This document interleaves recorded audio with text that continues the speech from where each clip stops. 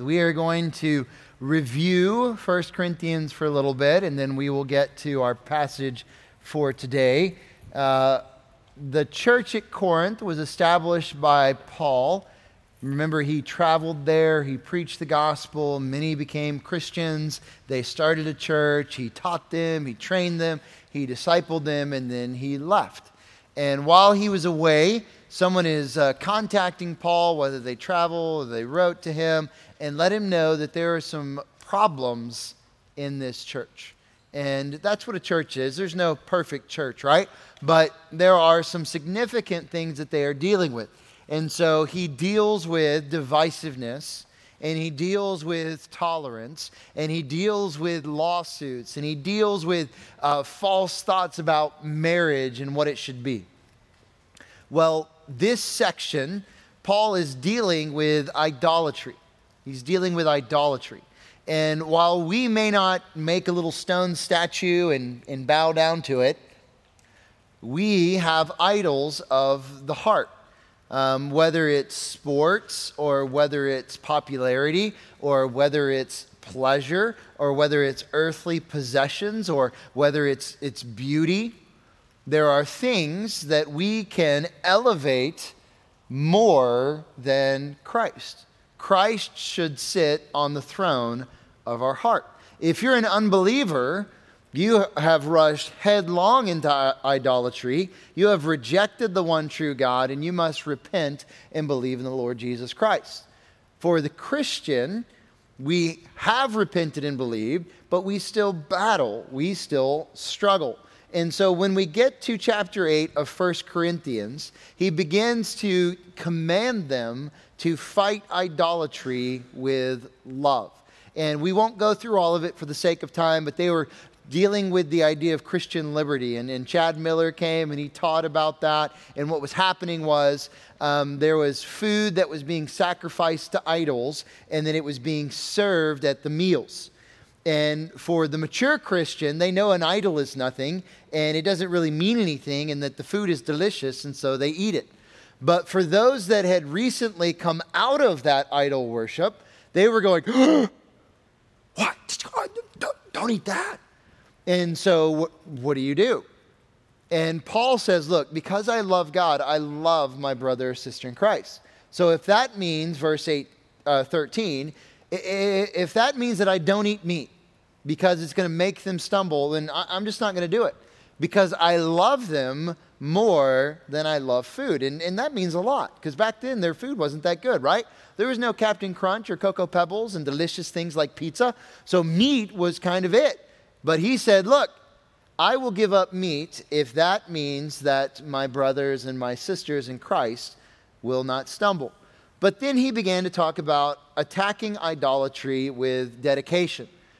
Attacking idolatry with dedication. Be so dedicated to the Lord and His work and what He's doing that there is no room in your heart for idols. But when you see others stumble with those, you love them and you show them your dedication, and you're prepared so that you can help them. You can help them. And that's when he begins to talk about how he had every right to be paid, but did he take the compensation? No, because he didn't want anyone to say, well, you only preach the gospel for money. And at the end of chapter 9 is when he starts talking about running in such a way so that you will win. Control your body, dedicate your mind, dedicate your life to doing what you need to do to further the gospel, to further the kingdom. And then he begins to talk about how you battle idolatry with recollection.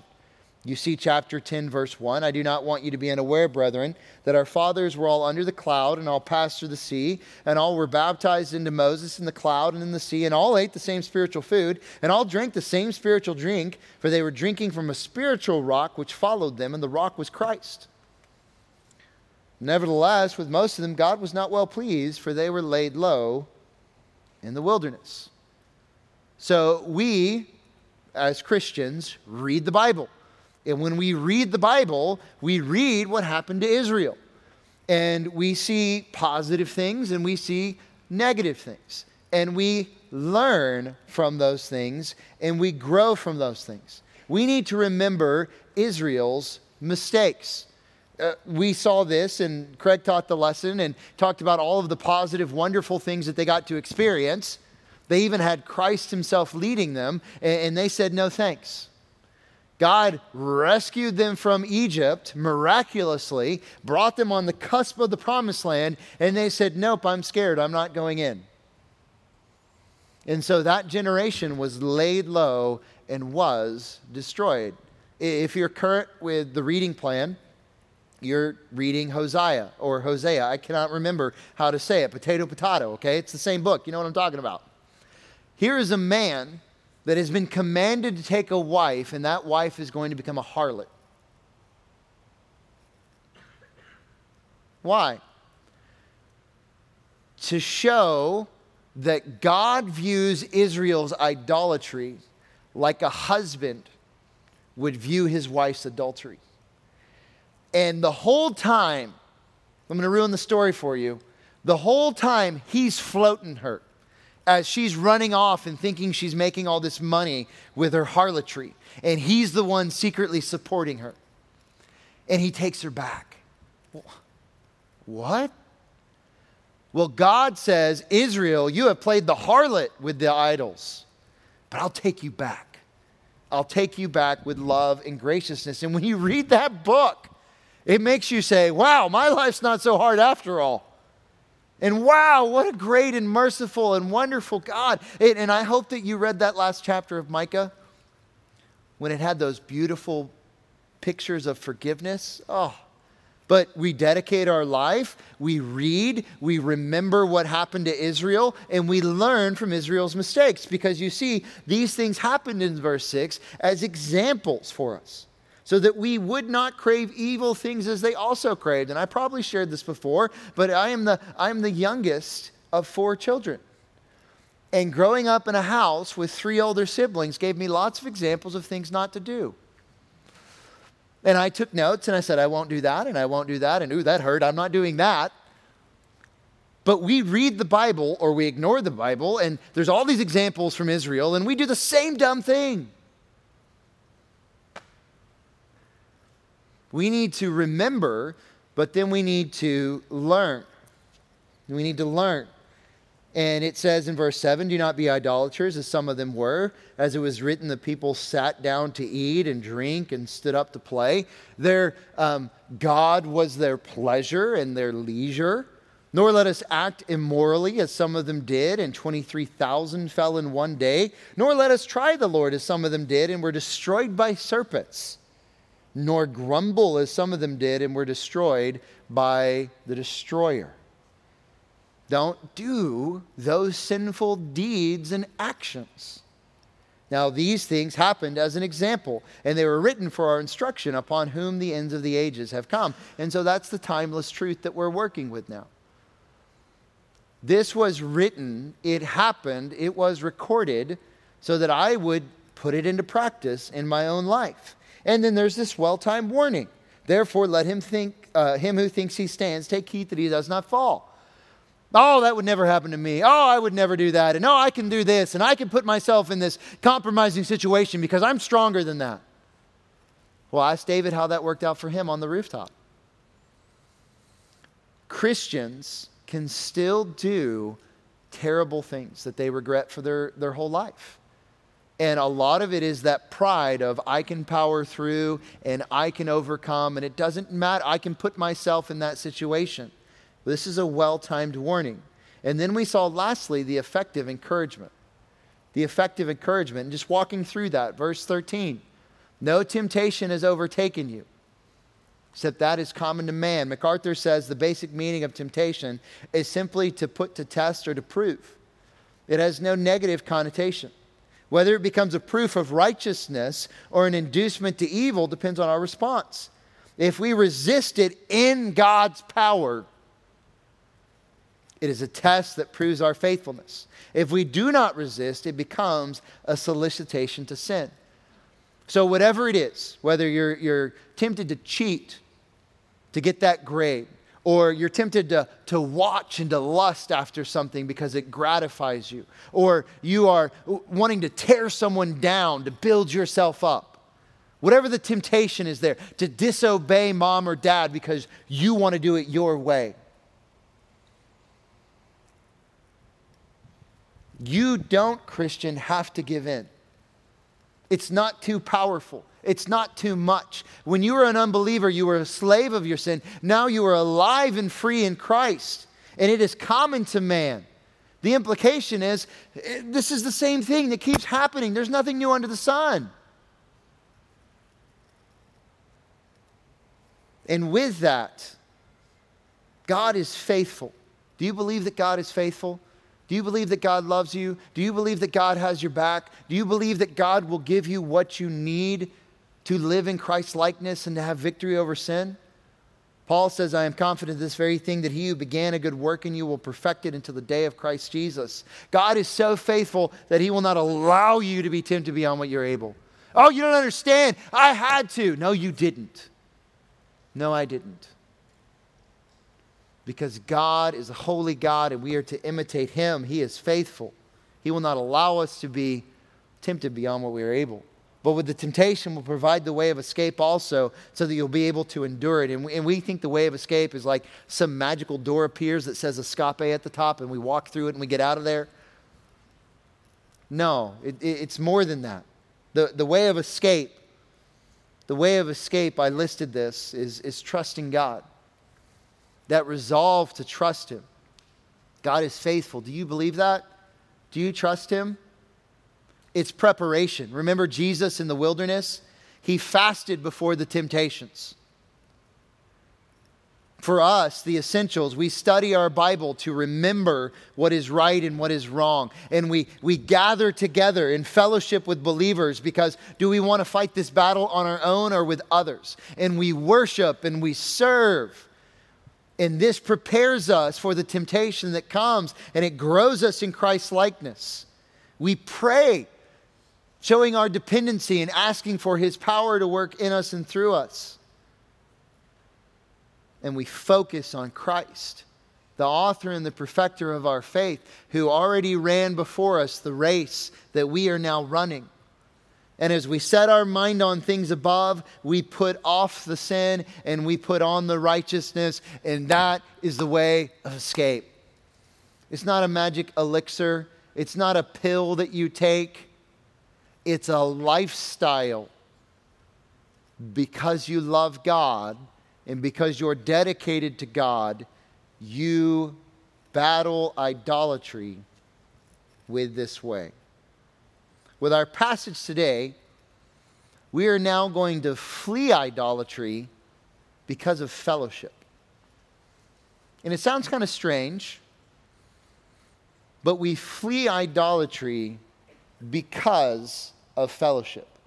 In Luke 14, we don't have time to go there, but Jesus talks about the cost of discipleship. And it's as if you hate others, you love him so much. And you're willing to give up all for him. You're a part of his kingdom. You're on his team. You are in his family. And we are all connected with one another, Christians. And so I run from idolatry because it's the best thing for my brothers and sisters in Christ, and it's the best thing for me. David Garland writes that Paul's insistence on exclusive loyalty to a religion was something uncommon in paganism. Think of the Hindu religion, right? If you know anybody that's Hindu, man, throw a god up there and they tack them on the fireplace. They don't care. They'll take as many gods as you got. That's mostly what paganism is. But Christianity was exclusive, the one true God. People were accustomed to joining in sacrificial meals of various deities, none of which required an exclusive relationship. The Hellenistic world was a great religious melting pot, and tolerance and syncretism reflected the spirit of the times. That sound like any place you know? The Greeks and later the Romans were very tolerant in their attitude toward the kaleidoscope of other religions and cultures. They understood that every nation had its own ancestral traditions, its own temples, its own gods, and that worship in these gods was a part of everyday life. Look, you worship you and you worship this, and then we'll all come together and we'll just put it aside and we'll all coexist. The Christian is a bond with a God and with a people that cannot be broken. And we do not set up idols in our heart, and we do not allow our friends to set up idols in their heart, because we have a common bond which is in Jesus Christ. Common bond which is in Jesus Christ. We first of all have the command, and the command is very simple. Therefore, my beloved, flee from idolatry. Which, don't let it be lost on you. What did he say in verse 13? There's a way of escape. And what does verse 14 say? Hey, run. Oh, there's a bad guy. What do I do? Well, you should probably run. There's a temptation. Run. Flee. That's the command. The command is to flee from idolatry. And as I mentioned, any idol in your heart, run from it. Don't cozy up to it. Don't excuse it. Don't massage it away. Simply run from it. Therefore, my beloved, flee from idolatry. He loves these people. He loves this church. He wants to see them grow in Christ's likeness. To flee from means to seek safety by flight, to shun, to avoid.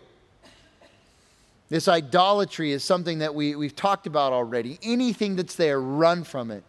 Flee. That's the command. The rest of our passage in verse 15 through 22 is going to be the convincing. Why should I do this? Or how should I do this? The convincing. He says this, I speak to wise men, you judge what I say. I love that. He says, look, you need to flee idolatry. All right?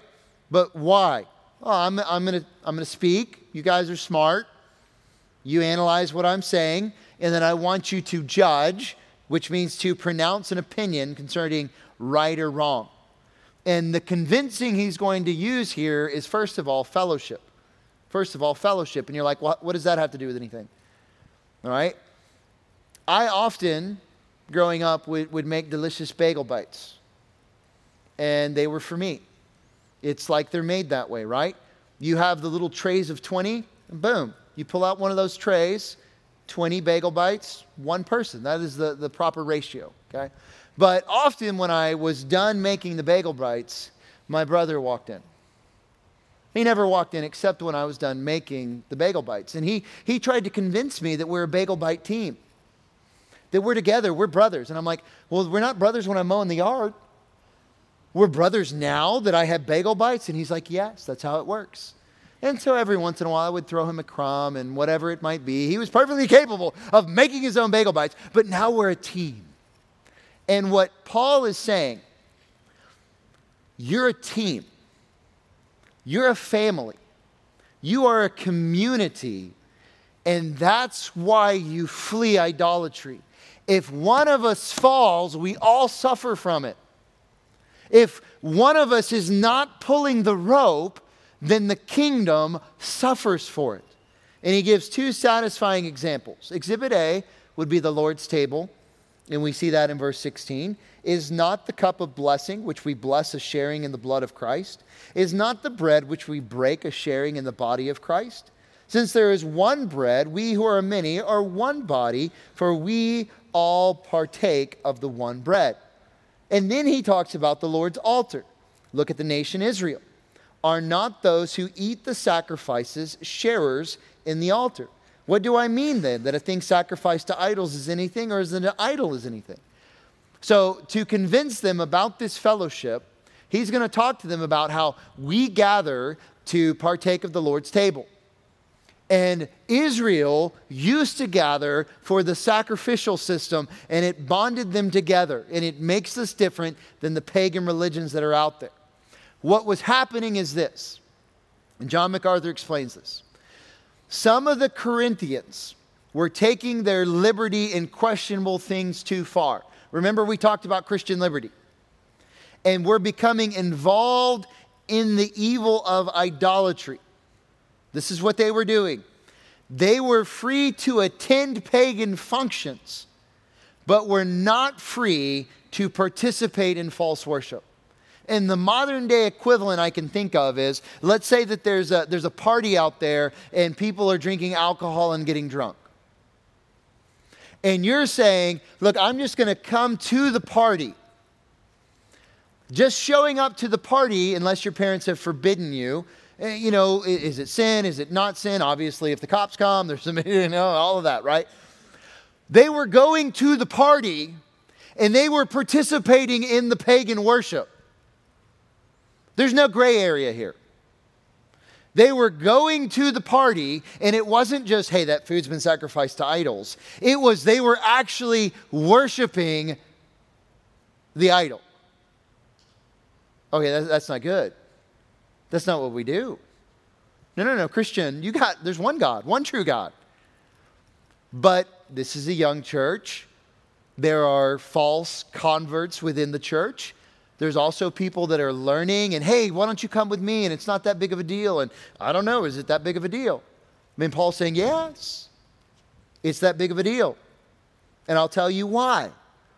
Think of the Lord's table. When we have communion, you are sharing in the blood of Christ. Now, it's not a Catholic thing. The Catholics really think that you're eating the body of Jesus. The Catholics really believe that you're drinking the blood of Jesus. It's not it. But when we remember Christ in that way, we're doing it together. We're doing it together. The cup of blessing which we bless is sharing in the blood of Christ. And I know it's a little different for us. Some people pass the community cup. Gross. Imagine it went through 1,000 people before it got to you. Yeah, we got the little, we got our own little juice that Dale provides for us, okay? That's nicer, it's neater and stuff like that. But we're doing it together. It's not the bread which we break as sharing in the body of Christ. And you're like, I got a little cracker. There ain't no breaking. It used to be bread that all their grubby hands would actually, you know what I mean? Ugh. But the idea is we're doing this together. But what is this? This is an ordinance that Jesus gave us so that we remember him together. We wouldn't allow an unbeliever to do that. We warn unbelievers not to do that. The Lord's table is something that we do together with one another. And they're going to be abusing the Lord's table, and we'll come to that later on. Since there is one bread, we who are many are one body, for we all partake of the one bread. And it's not talking about the literal bread. We're talking about remembering the body of Christ broken for us.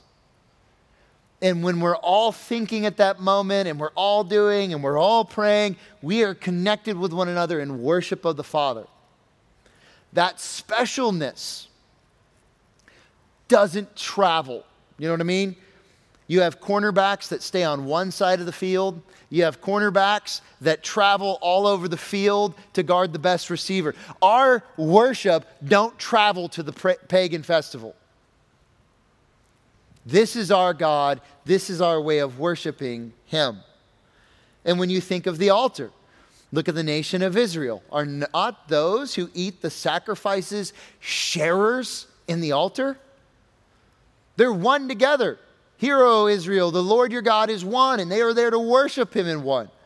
If you roll into the pagan festival and you do the pagan thing, you're one with the pagans. And it can't be that way. It can't be that way. And there's one startling connection. Look at verse 19. What do I mean then? That a thing sacrificed to idols is anything? Or that an idol is anything? No, but I say that the things with the Gentiles sacrifice, they sacrifice to demons. What? They sacrifice to demons and not to God. And I do not want you to become sharers in demons. Well, how is this different than the Christian liberty thing? And I already explained that, right?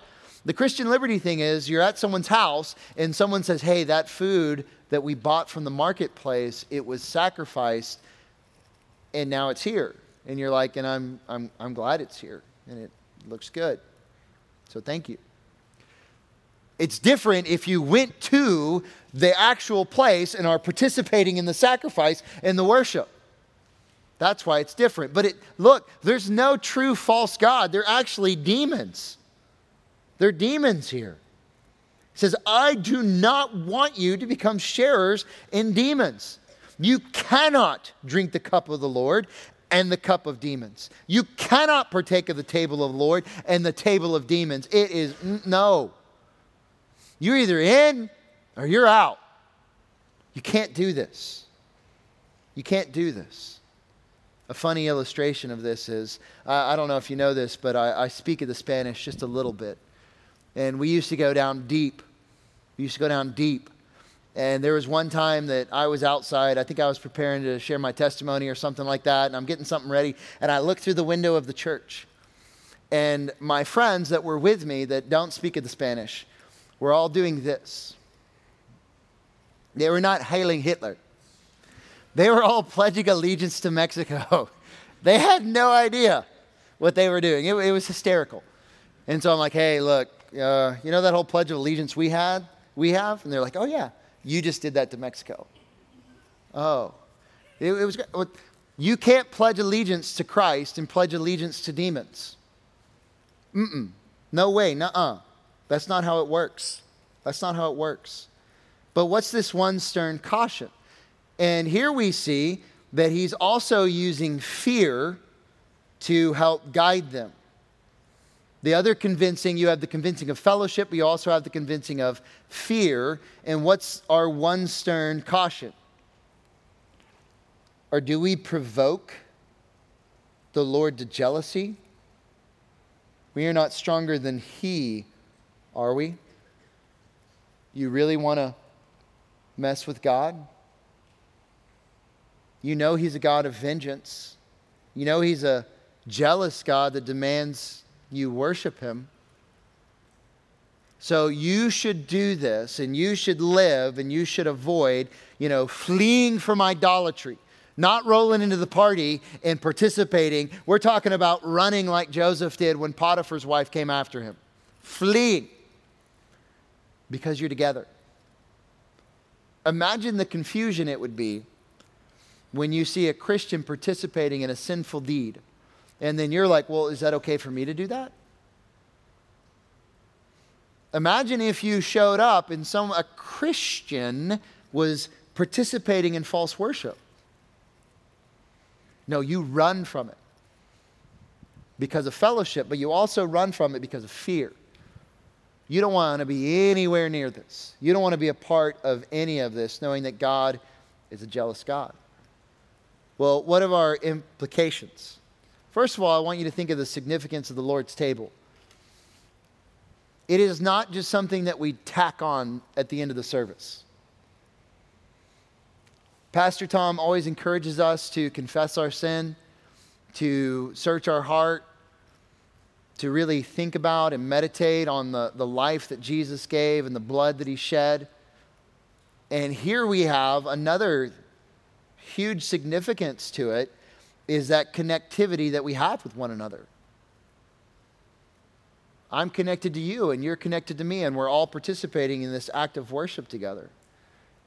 But then we also need to realize the seriousness of idolatry. The seriousness of idolatry. And idolatry is valuing something more than God. Philippians 3:18 and 19. For many walk, of whom I often told you and now tell you even weeping, that they are enemies of the cross of Christ, whose end is destruction, whose God is their appetite, and whose glory is in their shame, who set their mind on earthly things.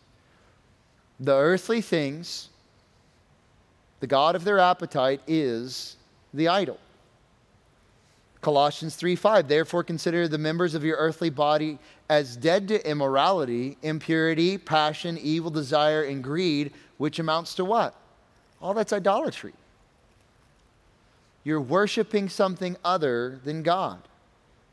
Job 31, if I have put my confidence in gold, and if I have called fine gold my trust, if I have gloated because my wealth was great, and because my hand had secured so much, If I had looked at the sun, which I shone, or the moon going in splendor, and my heart became secretly enticed, and my hand threw a kiss from my mouth, that too would have been an iniquity calling for judgment, for I would have denied God above. Any of these things, elevating something more than God, is not okay. Idolatry is also trying to worship God in an incorrect way. The Bible is very clear how we are to worship Him. And here we have Corinthians worshiping a God in an incorrect way. Exodus 32:4, he took this from their hand and fashioned it with a graving tool and made it into a molten calf. And they said, "This is your God, O Israel, who brought you up from the land of Egypt." And we all know this is talking about Aaron and talking about that dumb golden calf.